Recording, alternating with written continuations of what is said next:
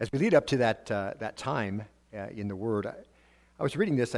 You'll see in a minute why I'm going to say this, but you probably knew this, but in 2019, about 1.92 billion bushels of wheat were produced in the U.S. Total wheat production value amounted to about $9.1 billion US dollars in that year. The U.S. is ranked first in crop export volume. Almost 50% of its total wheat production is exported. To bring it a little closer to what you might be able to connect with, Missouri has a great agricultural tradition. Show Me State is home to nearly 95,000 farms, covering 2/3 of the state's total land acreage, and supporting many of the state's top agricultural commodities, including soybean and corn and cattle and hogs and turkey. And it ranks first in the U.S. in the production of soybean and third in the production of corn. In order for all of that to come about, the basics have to be in place, and one of those basics is water. Did you know that according to one engineering study, a rain of 4 inches over an area of 10,000 square miles would require the burning of 640 million tons of coal to evaporate enough water for such a rain? To cool those vapors produced and collect them in a cloud would require another 800 million horsepower of refrigeration working night and day for 100 days. The average farmer in the Midwest, free of charge, gets 407,510 gallons of water per acre per year. The state of Missouri has 70,000 square miles and 38 inches of average rainfall. That amount of water is equal to a lake 22 feet deep, 250 miles long, and 60 miles wide. And God moves that water around in just one state alone. Reminds me of Psalm 62:11. Once God has spoken, and twice I've heard this, that power belongs to God. And apparently resources as well. And it makes an appropriate transition, I think, to our passages for today found in 2 Corinthians 9. Look, if you would. I'm going to pick up in verse 8. Please read with me. Open your Bible, your tablet, your phone, so that you can read along and see the words. And we're going to read all the way through the end of the chapter. Verse 8 is going to pick up this way. And God is able to make all grace abound to you, so that always having all sufficiency in everything, you may have an abundance for every good deed. As it is written, He scattered abroad, He gave to the poor, His righteousness endures forever.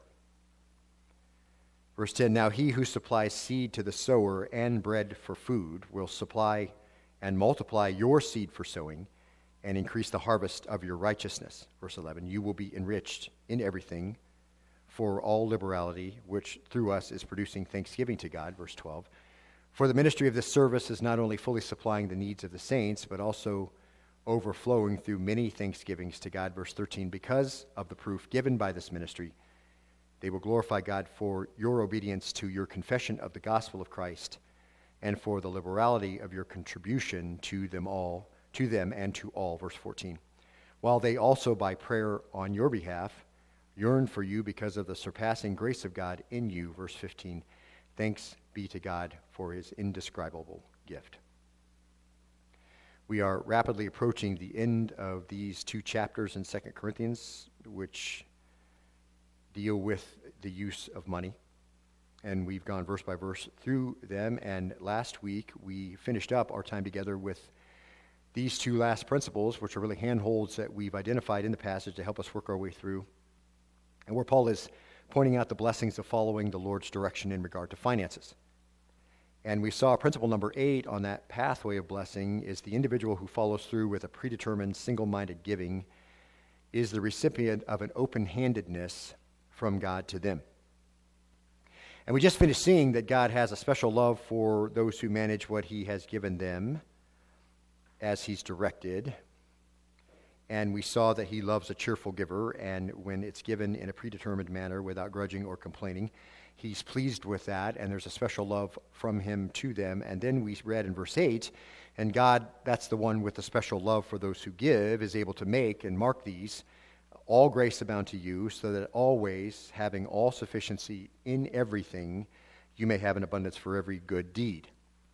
And so the Holy Spirit carries Paul along here to really pile up the superlatives in the verse. We saw that last time. Our normal experience is when we give something away, we have less. But what Scripture is trying to affirm to us as is carrying Paul along is that when you manage what you have in a biblical way, the Holy Spirit wants to be sure that we know that we won't have the same experience. And then verse 8 says this, it says, and God is able, and we know that, don't we? Certainly from our opening illustration, everything belongs to him, doesn't it? And he moves it around as he sees fit, so he's certainly able. All power belongs to him. So the question is, really it's two questions. Do you believe that God is able to do what he says he can do? And secondly, that he will do it. Those are the two questions that really come into play as we think about aligning the way we manage what we have in a way that God will be pleased with. Because it takes faith to believe in the fact that God is able to do it and that he will do it, or is inclined to do it.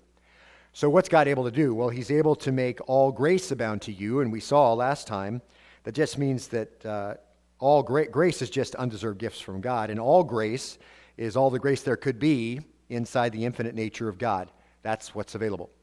And he gives it abundantly, and he abounds in his giving, which means to be over and above. So over and above what? Well, at the minimum, it means any experience that we've had up to that point, or above and over any expectation we may have. Paul's just carried along to affirm to the church that God does not shortchange those who give. Paul piles up the words here so that we can understand the tremendous resources available and God's ability, and mark this, his inclination to reach into the lives of faithful people who give in this way. So God is able to make all grace abound to you so that always, having all sufficiency in everything, you may have an abundance for every good deed. And we saw that this was speaking of things of this world. That's the only thing he could be talking about in this context. That's the emphasis here in Paul's letter. It can only be this because he's dealing with an offering that he and the others are coming to take up. So it has to be financial. And when you use an agricultural axiom, which we're doing here, the harvest has the same characteristic as the seed. So always having all sufficiency in everything, you may have an abundance. The obvious application is when we sow material things, we're replenished by God, and God has unlimited resources from which to pay back. To the point where there is, he says, sufficiency. You remember this last time. This is that contented assurance that everything is taken care of. And we saw that he does all of that so you may have an abundance for every good deed. So in other words, God gives back with such an overflowing abundant generosity that you can use it to do more good deeds. That's the point. And when God finds a generous giver, he sets this special kind of love on them, which we saw in verse 7, and he creates this environment of self-sufficiency in the home, and not, of course, based on the prideful thoughts of I did this. Not you're looking around and you have what you have or whatever, you paid off your house and you're like, oh, I'm really good at this and I'm good with finances, or I'm farther along than other couples or whatever. It's not that. It's reliance on his providence and his generosity, which he provides, and then he continually resupplies what's been expensed by the giving, and he does that so that more good deeds can be done. And so the generous heart's allowed to continue to express that generosity, one good deed after another. And then we saw verse 9. As it's written, he scattered abroad, he gave to the poor, his righteousness endures forever. And here we see, as we looked at the extended teaching, this is not a new idea. Paul just extracts this principle from an extended teaching in Psalm 112, which we won't look at again. But he's echoing more of what's here. And what's here, the bottom line is this. We're talking about the person who obeys God's commands. That's the he. And in scattering abroad and giving to the poor, he's obeying God's commands, which is a righteous act, faithful righteous act, and we see that in Pathway to Blessing. This type of righteous obedience follows you into eternity, just like other acts of obedience follow you in. And where the Lord rewards you with the crown or whatever it is, you are able to forever glorify him because of all that he's done through you. Now, as we think of all of that, and we think what we looked at so far, obviously, in verses 6 through 15, we have as a focus a believer who has not set as a priority in his life the accumulation of possessions, obviously. Because the accumulation of possessions would put you in another category. See, if the whole passage here was talking about God wants you to accumulate things, then that would take the passage out of its context here in faithful, generous, sacrificial giving, which the Lord blesses, and put it in another category of prosperity theology, which is no theology at all, but simply saying that God wants you to be rich and wealthy and have everything you want. That is not the context of this passage. The context of the passage is it's geared towards the pure in heart, those who desire to walk in obedience to God. And so it is geared then towards the person who has a priority in life, which is not the accumulation of possessions. Instead, they have as a priority the kingdom of heaven and the meeting of needs and the advancement of ministry. Those are the things that are important to those this passage is directed to. Now, look at verse 10, and we can connect this passage as well to our opening illustration. Now he who supplies the seed to the sower and bread for food will supply and multiply your seed for sowing and increase the harvest of your righteousness. And again, Paul is referring to the agrarian axiom where it doesn't have to be defended. Everybody knows this is how it works. But here he makes it clear why it works. And it's the same reason why farmers in the Midwest can feed half the world. Here Paul starts with this statement. Now he who supplies seed to the sower.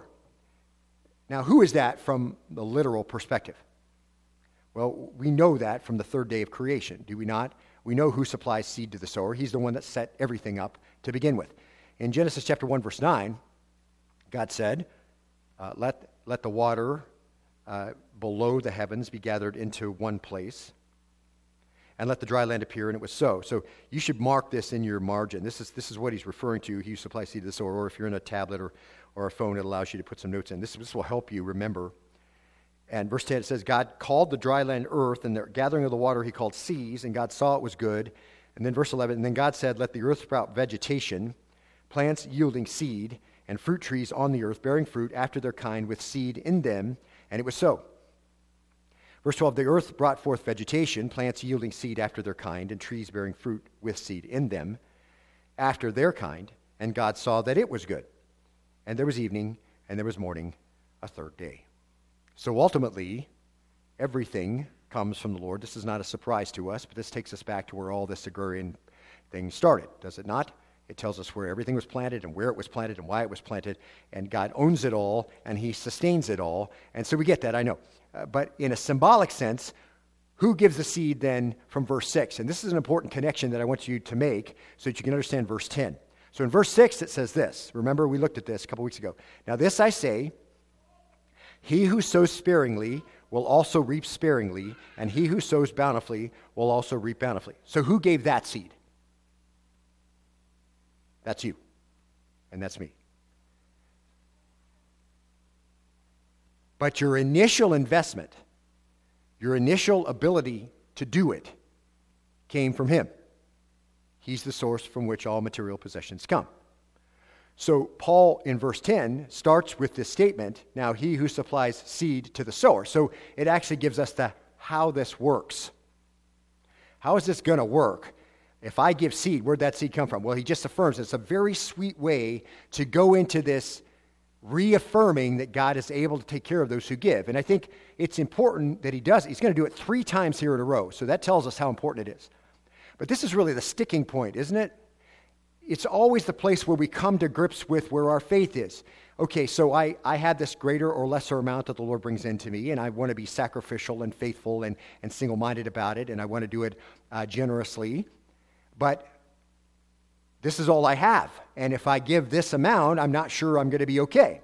And so Paul takes some time and says, okay, he who sows sparingly will reap sparingly, and he who sows bountifully will also reap bountifully. Yeah, I get that, so I'm going to be on the sparing side and whatever. And then he just affirms, he who supplies seed to the sower, and we know who that is, and then this, and bread for food.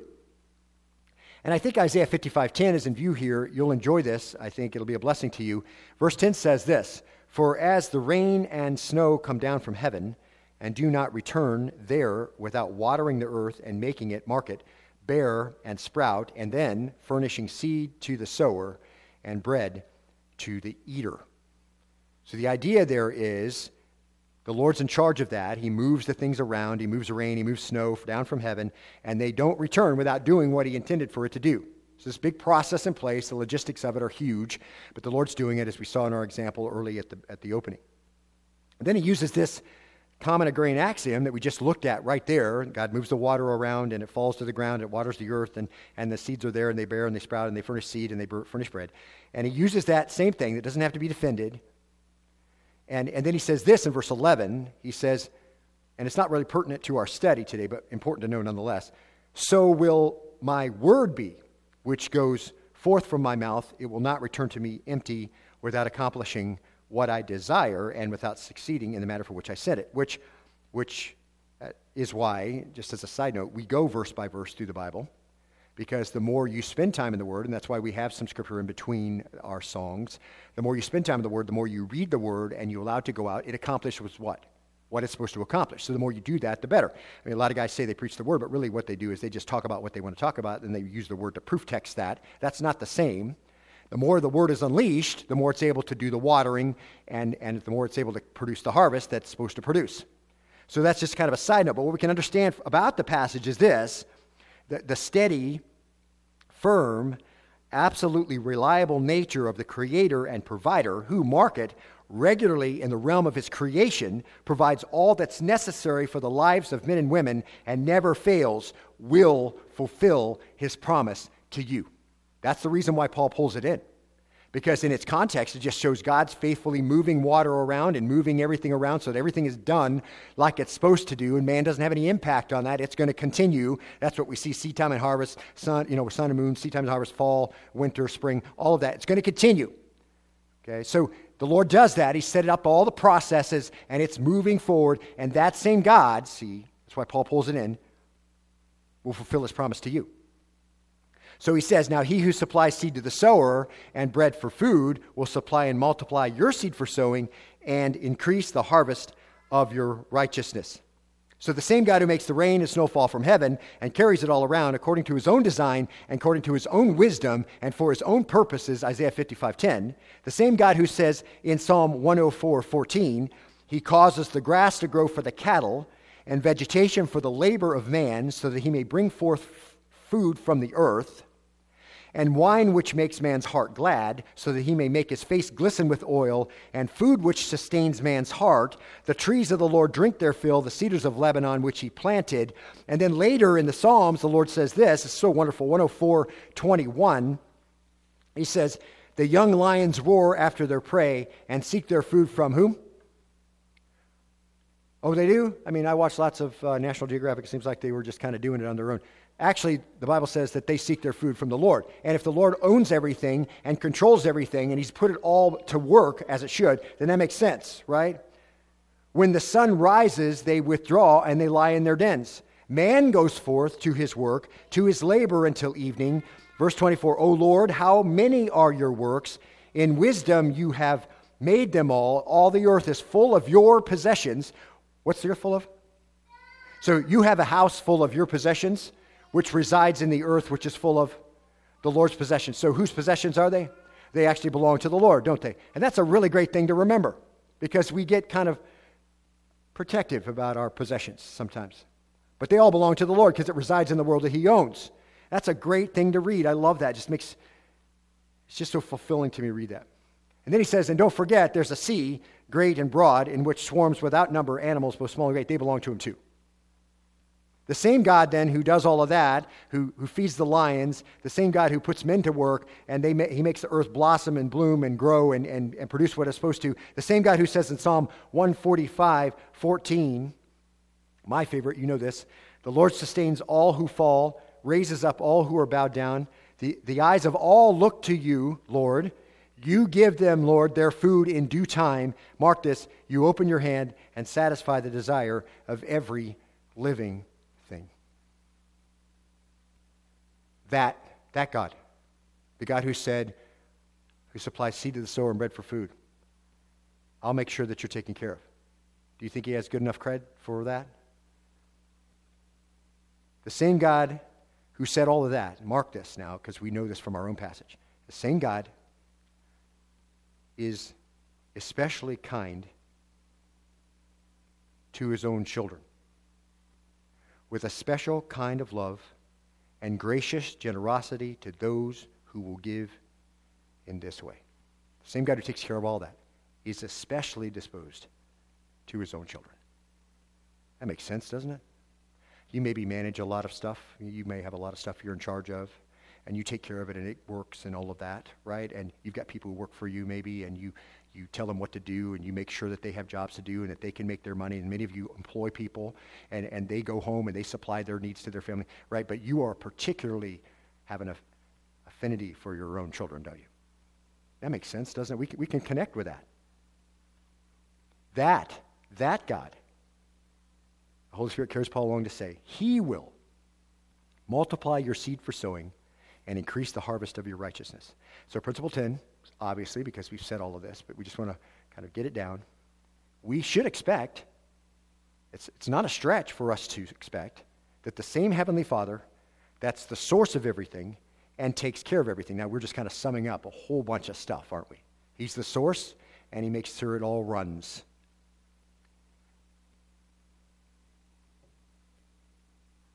We should expect that the person who does that to take care of givers who are taking care of others. Beloved, do you know when you give generously and you make sure things happen, and when you give generously and needs are met or whatever, who are you resembling? You're resembling the Lord, and we've seen that over and over, right? He's generous and compassionate, and he gives even though it's not deserved. He does all kinds of great stuff. And when you give faithfully, who do you resemble? You resemble the Lord. So it shouldn't surprise us when he sees a faithful giver who is doing it over and over again, and that he's resupplied because the Lord says, I will, and then you're just making sure another good deed gets done. It shouldn't surprise us that when he sees someone who's taking care of needs and resembling him in that way, when he finds that channel he can use to take care of others, he will enrich that channel so they can continue through him to meet needs. So Paul's saying the same thing he said in verse 10. So how important do you think it is that he's making sure we understand this from a whole bunch of different directions? See? This very firm purpose in the mind of God. And so he says this. He says, multiply your seed for sowing, and then mark it. Increase the harvest of your righteousness. And he's really hearkening back to Hosea 10:12. And here it is. It says, sow with a view to righteousness, reap in accordance with kindness. Break up your fallow ground, for it is time to seek the Lord until he comes to rain righteousness on you.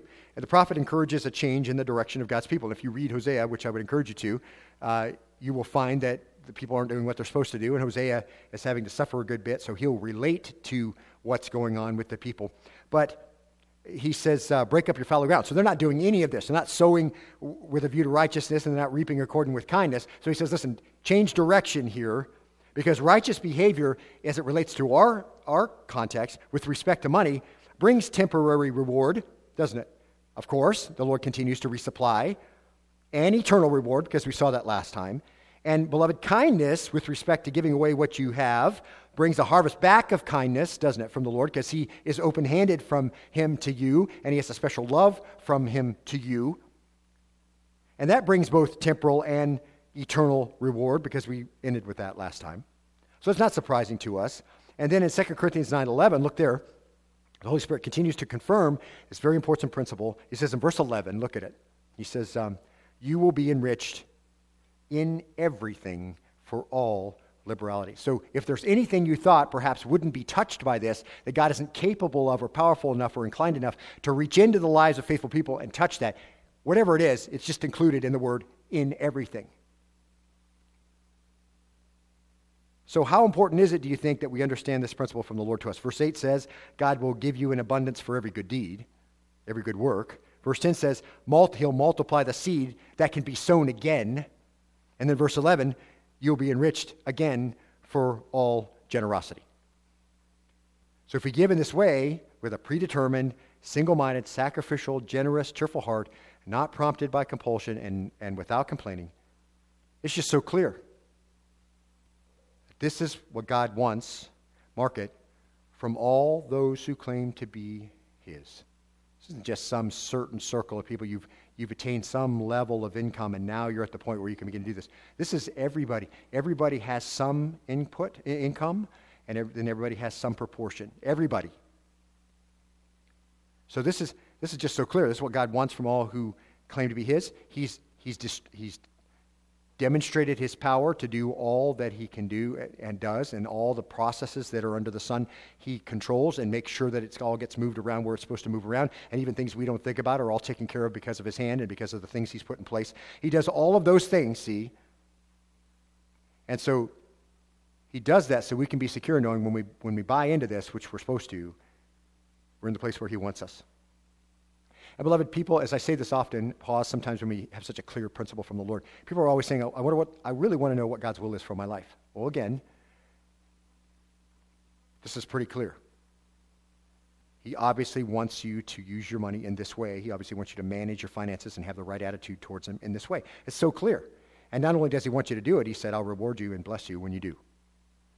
And we've seen this illustrated over and over throughout the Word, and I'll just drop in on a few of them because the Word explains the Word of God and makes it so rich. Proverbs 3:9, honor the Lord from your wealth and from the first of all your produce. That's the command. What's the blessing? So your barns will be filled with plenty and your vats overflow with new wine. There's always a command, and there's always followed up by, and if you do this, I'll take care of you. How about Proverbs 10:22? It's the blessing of the Lord that makes rich, and he adds no sorrow to it. Oh, I thought it was me. Right? I thought it was me that made rich. I thought it was me, my ability, my thought, my planning, my all of that. No, it's the blessing of the Lord that makes rich. If whatever you have, we're rich. And I said this in the first service.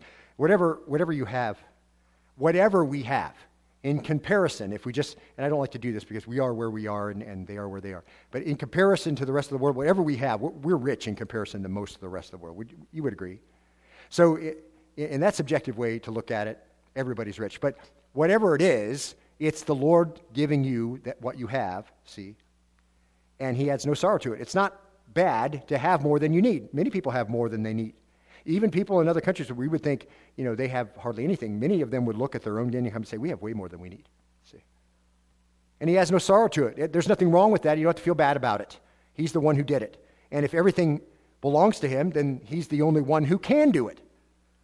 How about Isaiah 48:17? Thus saith the Lord your Redeemer, the Holy One of Israel, I'm the Lord your God, who teaches you to profit. Oh, I thought that was me learning how to. I thought I figured this out. No, actually, if it all belongs to him and he's going to give it to you, then he's apparently shown you how that's supposed to happen. Who leads you in the way you should go. He's the one who actually turns your head in the correct way. He's the one who gives your mind and thoughts the understanding that they need. I'm the one who did this. Make sure you give me the accolades I deserve. Verse 18, if only you had paid attention to my commandments, then your well-being would have been like a river and your righteousness like the waves of the sea. Instead of it being a little puddle temporarily where you were just obeying temporarily and I was able to do this for you, it would have become a consistent, obedient lifestyle which turns into a river similar to the waves of the sea which continue. See? Just make that your pattern to obey. How about 1 Timothy 6:17? Instruct those who are rich in this present world not to be conceited or fix their hope on uncertainty of riches, but on God who richly supplies us with all things to enjoy. So there's going to be some with a lot. That's okay. You wouldn't have it if the Lord didn't give it to you. He owns the world and everything in it. Just make sure when you have it that you're not stuck up about it and you're not fixing your hope on it like somehow with the accumulation of a lot of stuff you've insulated yourself from calamity, which we talked about before, because you haven't. Because all of it is his. And if he sees you putting your hope in that, and that's your insulation from calamity, then you should expect, if you're a believer, for him to remove that cushion from you. See? So don't put your hope on it. That's not your hope. God's your hope, see? And even if you didn't have that cushion, he'd still be your hope, wouldn't he? And your future would still be just as secure as it is now with whatever it is that you're counting on to retire on. And there's nothing wrong with that. Don't think I'm picking on not. He richly supplies us with all things to enjoy. And so that's who we put our hope on. And so if you have a lot, what? Well, instruct him to do good. Be good with it. Do good things with it. Be rich in good works, not just rich in what you have. Be rich in good works. And be generous. And be ready to share. We've seen that over and over, beloved. This is redundant in the Word of God. And when you do that, what are you really doing? Well, you're storing up for yourself the treasure of a good foundation for the future. so that they may take hold of that which is life. You may think life is great, okay, but the life that you think is great now is nothing in comparison to the one the Lord has prepared for you when you get those things in line, see? And again, same thing, current blessing, you have more than you need. Using it correctly, future blessing, depending on how you handle the one that you currently have. Same idea, 2 Corinthians 9:11. You will be enriched in everything for all liberality. And then look at the next part, which through us is producing thanksgiving to God. So you're going to be enriched in everything for all liberality. So needs are being met. Giving is done, needs are being met. Giving is done, needs are being met. So a continuing cycle, right? Not just a one-time deal. You're buying in for the long haul. It's not going to be a puddle of blessing. It's going to be a river of blessing. It's not going to be just one little downpour of blessing. It's like the waves of the sea, okay? Continue a lifestyle like that. You've aligned yourself and how you're handling your finances so that they honor the Lord. See, little amount, large amount, it's all in proportion.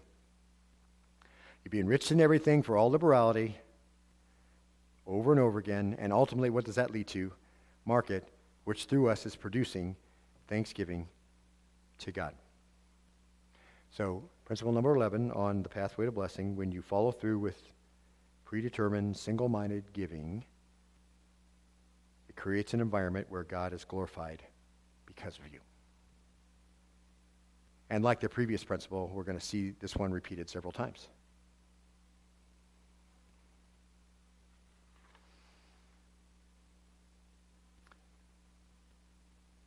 You'll be enriched in everything for all liberality, which through us is producing thanksgiving to God. So who's the us? Let's just break it down a little bit. Well, in this particular passage, it's Titus. It's an unnamed elder that we didn't know, but the church knew. We didn't have to know because the church would readily identify who it is because of his testimony and his lifestyle. And the other church leader, perhaps a deacon who was well known, we looked at all this, and then some people from Macedonia. Paul said he was going to bring them along to make sure the Corinthians knew that this group they had inspired to give was also going to be there to kind of monitor what was going on. And then Paul. But here's the idea expressed in us. When that offering is delivered to those who need it, when it begins to do the ministry it was intended to do, when the people it's focused on begin to receive the benefit of it, they are going to thank God and they're going to give glory to God. That's just obvious, right? And, beloved, of all the benefits of the pathway of blessing, that's the most wonderful one, isn't it? I mean, it's great that God resupplies what we need. It's great that we can rely on Him, that when we're in this pattern of managing what we have in the way that's going to be pleasing to Him, that we just know He's going to resupply just so we can keep doing good deeds. And all needs are being met too, but all the whole time we're very, very content knowing that it's all taken care of. We're good. The Lord's in charge. Our hope's not in the things that we have or don't have, right? But of all the benefits of the pathway of blessing, and there are a lot of benefits, and they are repeated several times so that we would know God has the power and the inclination to do it. Of all of that, this is the most wonderful one of all, isn't it? What's it mean? It just means when you do it, thanksgiving goes to God and praise goes to God and bringing attention to God's attributes and bringing God into clear focus and God getting glory. See, people say, what I want to do for God's glory. And I say this often to you, well, that's a great aspiration. The problem is it doesn't always end up that way. It only is going to end up for God's glory when God's given thanks, when praise is towards God. Mark it, when the attention on God's attributes is clear. So what you're doing makes God look great. His attributes in you, that's bringing God glory, see? And bringing God into clear focus, that's glory to God. And Paul says when you give in this way, this offering that we're going to deliver, you did, but we're going to deliver, he says, it's going to produce thanksgiving to God. And in fact, if you think about how remarkable that is, because the absence of thanksgiving to God and glory to God, those are the symptoms of a thankless, sinful human race that gives itself to every other vice. Aren't they?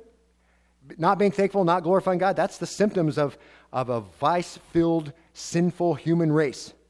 And that's one of the reasons for the wrath of God. So obviously we want to be where we're not there, right? I mean, you remember we studied this in Romans 1:21. For even though they knew God, they did not, honor Him as God, nor give Him thanks, right? They became futile in their speculations and their foolish heart was darkened. That's the world, see? And I might add, just on another note, really starting in verse 18 all the way through verse 32. That's the platform of the new administration. You want to know what they stand for? Start in verse 18 to Romans 1 and go to verse 32. That's their platform. And as heartbreaking as that is, we're going to talk about that in a future time, what our response should be if that ends up being the case. But it's thankless, honorless, vice-filled, sinful generation. This is what they're full of. So it's so wonderful that when we do what we do, we actually focus on the other part, the part we're supposed to focus on. Because when God's not thanked and he's not glorified for all the blessings he's poured out on this world, he's grieved and he's insulted, and he's going to punish those who are thankless and don't give him glory. And you can mark it, beloved, the more they've been blessed with worldly things, and the more that God moving around the water watered their farm and they didn't give God any glory for it, nor did they thank him. And the more that they, because of what they're able to do that God gave them, they're able to amass a lot of stuff to mark it. That's going to be parts of judgment for them. You knew I was there and I provided all this to you that wasn't as a result of what you did, and yet you gave no thanks and no glory. This is the way to judgment, see. So I know it doesn't surprise us that the primary issue of all of our work and our ministry and our life, all of it is for God to get glory. Wouldn't you agree? That's really where we want to be. So work then and ministry and do life so that God can get thanks and God can receive glory. And in this verse, then, the more people who are touched by our giving, the more glory is going to go to the Lord. That's pretty cool. And Paul expounds on this idea. Look at verse 12. He doesn't stop with this. He, again, wants to make sure it's clear. I'm going to break this down a little bit because it's just so full and rich and such a blessing to read. Look at verse 12. For the ministry of this service is not only fully supplying the needs of the saints, but it's also overflowing through many thanksgivings to God. Now let's start with the first part. For the ministry, of course, that is the noun diakonia, which we have looked at many times. That is where we get our title for the office of deacon. It's one who serves. It's a table waiter. So the idea, it's just very basic service. When you give, this ministry that you're doing, this service that you're doing, is the most basic of ministries that the Lord expounds. He loves that. And then it says, for the ministry of this service, and that is liturgias. That's where we get our word liturgy, and that's an important point here. So the idea there is when you are ministering this way, you are actually worshiping. That's the idea. It's part of the liturgy. It's part of the actual worship from the heart of men. When you give in this way, you worship the Lord. It's part of our worship. So literally, the service of ministering to the needs of the church by giving in this way is actually you worshiping God in the act of giving. And it's not only that. It says it's not only that. It's not just doing what it intended to do, which is fully supplying a compound verb, prosan apeleruo. Pros is unto, and ana is in the middle of, and then pleruo is the word we've seen before. It's fitting out of a ship for a voyage. That's what it was used for. It's making sure the ship has everything it needs as it sails so that it doesn't have any lack. So it says, not only are you worshiping the Lord in this ministry, but you are fully supplying all the needs. Husto or remata, that's whatever's lacking. It's literally from the backside. The idea is that, when you're loading something, particularly it's a ship, and that people are walking around the ship on the dock, and they're just making sure there's no room anywhere that they need to put more things, and they're not missing anything. Do we have rope? Yes. Do we have extra anchors? Do we have timbers? Do we have all the things you're going through, extra food supplies, all the things we need. It's walking around and making sure it's there. So the idea there is you're ministering in a very basic way, and it's worship to the Lord, and in doing that, in giving, you're actually fully supplying the ship for its voyage and making sure nothing's lacking. Fully supplying the needs. Whatever's lacking, whatever less to be taken care of, nothing's overlooked. There you go. Nothing's overlooked. That's the best way to think about it. And so the idea here is just obvious. Giving in this way will fully supply the ministry to the Jerusalem church, because that's the context. If everybody does what they're supposed to do, a year's worth of offerings, and multiple churches doing it, the Corinthian church saying, we're in this in a big way, we're going to do this, then it's going to leave no shortfalls. It was really a large offering. And because it's used then as an example, as a model for the church, we know that God wants the job done to the fullest. So it's not a hard stretch, and that requires the whole church to get on board. Small income, small amount, large income, large amount. It's all proportional, see? And this isn't giving to impoverish one and to enrich someone else. Remember, because he who didn't have too much and he who had a lot didn't have too much and he had a little had no lack. Remember? It's just giving with a single-minded purpose, not like, well, they're going to be enriched and I'm going to be impoverished. It's not that, because that's giving grudgingly or out of compulsion. God doesn't like that giver. Keep the money, use it for something else. You'll have the same blessing. But the fact of the matter is, here it says, listen, just do a job to the fullest, make sure nothing's lacking, small amount, large amount, whatever it is, in proportion, single-minded, predetermined, think it through, and then do it. And God resupplies both. Those who have little, those who have a lot, he resupplies both. So if this is our model, then this is God's will for market, again, all of his people. To give in such a way to get the job done with the right heart attitude, and we know the blessing of resupply. But there's even more blessing, not just this one. Look at this next one. But is also overflowing through many thanksgivings to God. There's this tale of a man who found a barn where Satan kept his seeds ready to be sown in the human heart. Found the seeds of discouragement were more numerous than the others, and he learned that those seeds could be made to grow almost anywhere. But when Satan was questioned, he reluctantly admitted there was one place in which he could never get them to thrive. And where's that? Asked the man. Well, Satan replied sadly, in the heart of a thankful person. I think we can relate to that, can't we? We're thankful to the Lord for all that he's supplied to us. The more thankful we are, the less discouraged we are, right? The less we look on our own problems, the less we start to complain. When we're thankful people, that kind of excludes this discouragement and disheartening type of trajectory. And when we're giving and people's needs are being met, and they're thankful for that too, and so discouragement is dispelled, isn't it? It says overflowing through many thanksgiving. So it's not just a little bit of thanksgiving, it's the perisseuo type of thanksgiving. It's the superabounding thanksgiving. That's pretty cool. We've seen the word numerous times. It's the word used in Romans 5:17 where death abounded through Adam's sin, remember? But through Christ, life superabounded. What's the idea there? Well, the results of Christ's work on the cross and his resurrection went beyond what any man could have imagined as the outcome. That's the idea. We understand that, don't we? Adam's sin affected the whole human race, but Christ's death and resurrection on the cross affected so many other things besides just death. And so it's a similar idea here in 2 Corinthians 9:12. Paul just wanted the Corinthian church to know that when they give in this way, they don't just meet the need, which is wonderful in itself, and God resupplies, which is wonderful in itself and great security to us, but they create in their obedience an opportunity for many to glorify God, which is wonderful, and to give thanks to God, which is what we want, and that's the trademark of believers, and to express that thanksgiving with a grateful heart. When we give in this way, we bring honor and glory to God. So, and the many, beloved, if you just think about it, the many, if we think about the context here in Corinth, the many who are the beneficiaries of the gift will be thanking God. And when we give in the church, the many who are the beneficiaries of that gift will be thanking God, and that fruit belongs to you. You get that. See? When you participate in this way, that fruit belongs to you. And the Lord keeps track of all of that. See? And the many who didn't need it, but they watched their loved one be blessed. See, their family may be connected to them who gets blessed, or they see their loved one come to Christ or grow in their faith. They're going to give thanks to God, and that fruit belongs to you too. It's that old adage, anyone can count the seeds in an apple, but only God can count the apples in a seed. That's superabounding.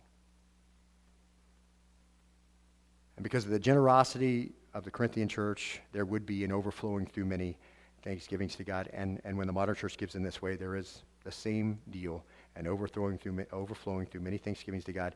It still works exactly the same way. We bring him glory, we bring him honor, and we return thanks to him, and we bless him. Those are the most important ones, aren't they? I mean, the other ones are really great, and they provide for our security, but really the fabric of our life is to bring him glory, and this is one of the ways you can do that. And then this last part, and we're out of time, so we're gonna close. 2 Corinthians 9:13. Look here. We'll pick up with this next time, Lord willing. Verse 13. Because of the proof given by this ministry, they will glorify God for your obedience to your confession of the gospel of Christ and for the liberality of your contribution to them and to all. Now mark this. And this will be tough to hear, but also encouraging. Verse 13 says, because of the dokime, the proof given to this ministry. We've seen this before. That is something that's been tested and found to be authentic. Trials give us that, don't they? We've seen that before. But this particularly is a word used to refer, as we've seen, ancient money being the right weight. In ancient times, money was all different shapes and sizes, and so they would set it on a scale to make sure it weighed what it was supposed to weigh in order to purchase whatever you wanted to purchase. And so this idea that it's being weighed out and it's tried and proven, it also is used to refer to tried character, which has to do with difficult times. It's an interesting statement because of the proof given by this ministry, mark it, for your obedience to your confession of the gospel of Christ. So what are they talking about? They're talking about the ministry of the offerings. They're talking about the ministry of meeting need. So the ministry, there's proof given when you participate. That's the idea. And we're going to look at this a little closer next time, but here it is. Basically, it proved they were born again. That's the idea. It proved by their obedience to Christ that a transformation had really occurred, in this particular case, by how they gave. Now, here's a question for you. How do you know that someone's born again? Is it by what they say or by what they do? Because the people who just say and don't do, those are the people Jesus labeled as deceived. That was one of the major points of the Sermon on the Mount, wasn't it? Those who say, didn't we, right? We say this, but we didn't do it. You did works of unrighteousness. That's what he said, lawlessness. The people who say but don't do are people who build their houses on the sand. That was the whole point of that. The people who say and don't do are the people who build with wood, hay, and stubble. The people who do are the people who examine themselves to see if they're in the faith, and that will look like obedience. And the people who do are the ones who build their houses on the rock. And the people who do and don't just say are the people who build with gold, silver, and costly stone. Now listen, this is that way with everything, isn't it? Obedient people, obedient to the Word of God, make the faith look real, don't they? We all can think of people like this. And I told First Service, there's been a lot of people who I have looked up to over the years. And for different reasons. But they all had one thing in common. They made the faith look real. And when I saw that, I thought, I want to be like that because it's so apparent that Christ is at home in their heart. There's this one guy, though, when I was very young and growing up in my church, he was a businessman in town. He's with the Lord now. And I thought the world of this guy. And as I watched his life closely and how he was involved in the church and how he gave and he conducted himself in his business, I just thought, I knew that he was flawed, of course. I didn't know where, but he wasn't perfect. I wasn't idolizing him, but I did. When I watched how he conducted himself and what he did with his money, I thought, Christ is really apparent in this person's life by how he does this, obviously. And I just thought, that's a really great thing to do. That's a way to be. And we know people like this, don't we? People who are encouragers, people who are in the Word, people who witness, and you watch them and just think they're obedient to what God says. And that makes Christianity authentic, doesn't it? And people who don't do it, people who regularly just live like they want to live, they don't conform themselves to what the Word of God says. And if you saw them in their daily business, it wouldn't be clear that Christ was in their heart. See, that makes it unclear whether or not they're truly born again. And so it's not a hard principle, and it's not if you give in this way, you're born again. It's not that at all. You only come by grace through faith in Christ's work on the cross. But the fact of the matter is, in this particular instance, this is the example Paul's making. When you give this way, you give proof, what?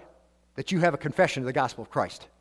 And I like that. It's hard to hear, but it's real nonetheless, isn't it?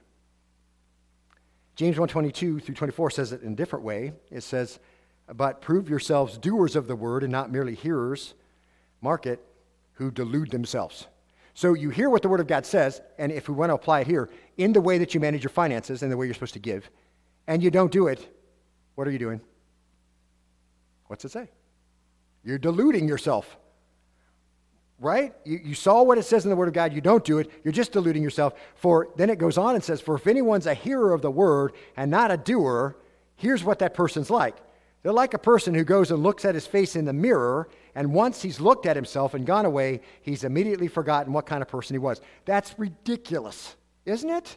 But that's precisely the illustration that James wants to use to point out the inconsistency between somebody who calls himself a believer and then doesn't do anything that the Word of God says to do. You're deluded, which means you're probably not a believer at all. And so it's very hard to hear, but I think also encouraging, because when you find yourself in that pattern, in the waves and in the river, not in the puddle, right, you realize that this is part of that testimony, faithfully doing what the Word of God says. And as Paul's saying in our passage, the confessing of your faith is proven in your obedience to these instructions, which in this case is the way you handle what the Lord has loaned to you. And beloved, here's a great opportunity to make it obvious, and people will glorify God because they see that obedience. And that's really what we want all the time, isn't it? Certainly what we want our children to see. That's what we want the world to see. And so it's a great thing to hold up as the standard. Let's bow and be dismissed in prayer. As we're out of time, Lord, we thank you today for an opportunity to be together. And we thank you for the joy it is to have fellowship, for the time we spent in singing and worshiping you in that way, time we spent in giving and sacrificially recognizing you've given us everything and we don't own any of it, and you supply, and all the things we've seen. Very difficult, Father, though, that to come to grips with that. Perhaps the sticking point for some when we think about what we have and how you've supplied and maybe how we've managed it up to this point. So we look at the bills and we look at the obligations and the overhead and we think there's no way I can do this. But Lord, I pray that you'll help us to see that obedience to you is what everybody's supposed to do who calls on your name. And so we find a way to be obedient, and you always, always find a way to pay back. Always. Because you've made everything and you move it all around, and all the processes of the world are all in your hand, and they all continue. And everything that is on the face of the earth gets what they need from you. You can be trusted with this too. And so, Lord, I pray that you'll bring us to whatever position we need to be to begin to do it better than we've done it. And that's always the case. We're seeking what's pleasing to you. We know this is pleasing to you, so we desire to do it. And help it to be part of our testimony, as with all of our life in obedience. What does the word say? What does it mean by what it says? How does that apply to me? And then putting it to work. And you power us by the Holy Spirit. We're grateful for that. We know it's not in our own power that we do that, or in the power of the flesh, but we relinquishing ourselves to you and saturating ourselves with your word and letting the word dwell in us richly with all wisdom, we find these things begin to take shape in a way that is blooming in glory to you. So, Father, we just give you thanks for that. And as we go out from here, as we always pray, Lord, help us to be obedient to your great command, which is to love you with all of our heart, soul, mind, and strength, which works its way out, of course, in obedience, and our neighbor as ourself. Lord, I pray that we'll be those kinds of believers, and then as we move from here, Father, that we'll be about the Great Commission, bringing the gospel to those who don't know, giving the good news to those who haven't heard faithfully over and over. He who wins souls is wise, you tell us. Help us to be wise believers in these last days as we wait on your Son's return. It's for his glory and honor that we pray all of this, and for his will to be done. In Jesus' name, and all God's people said.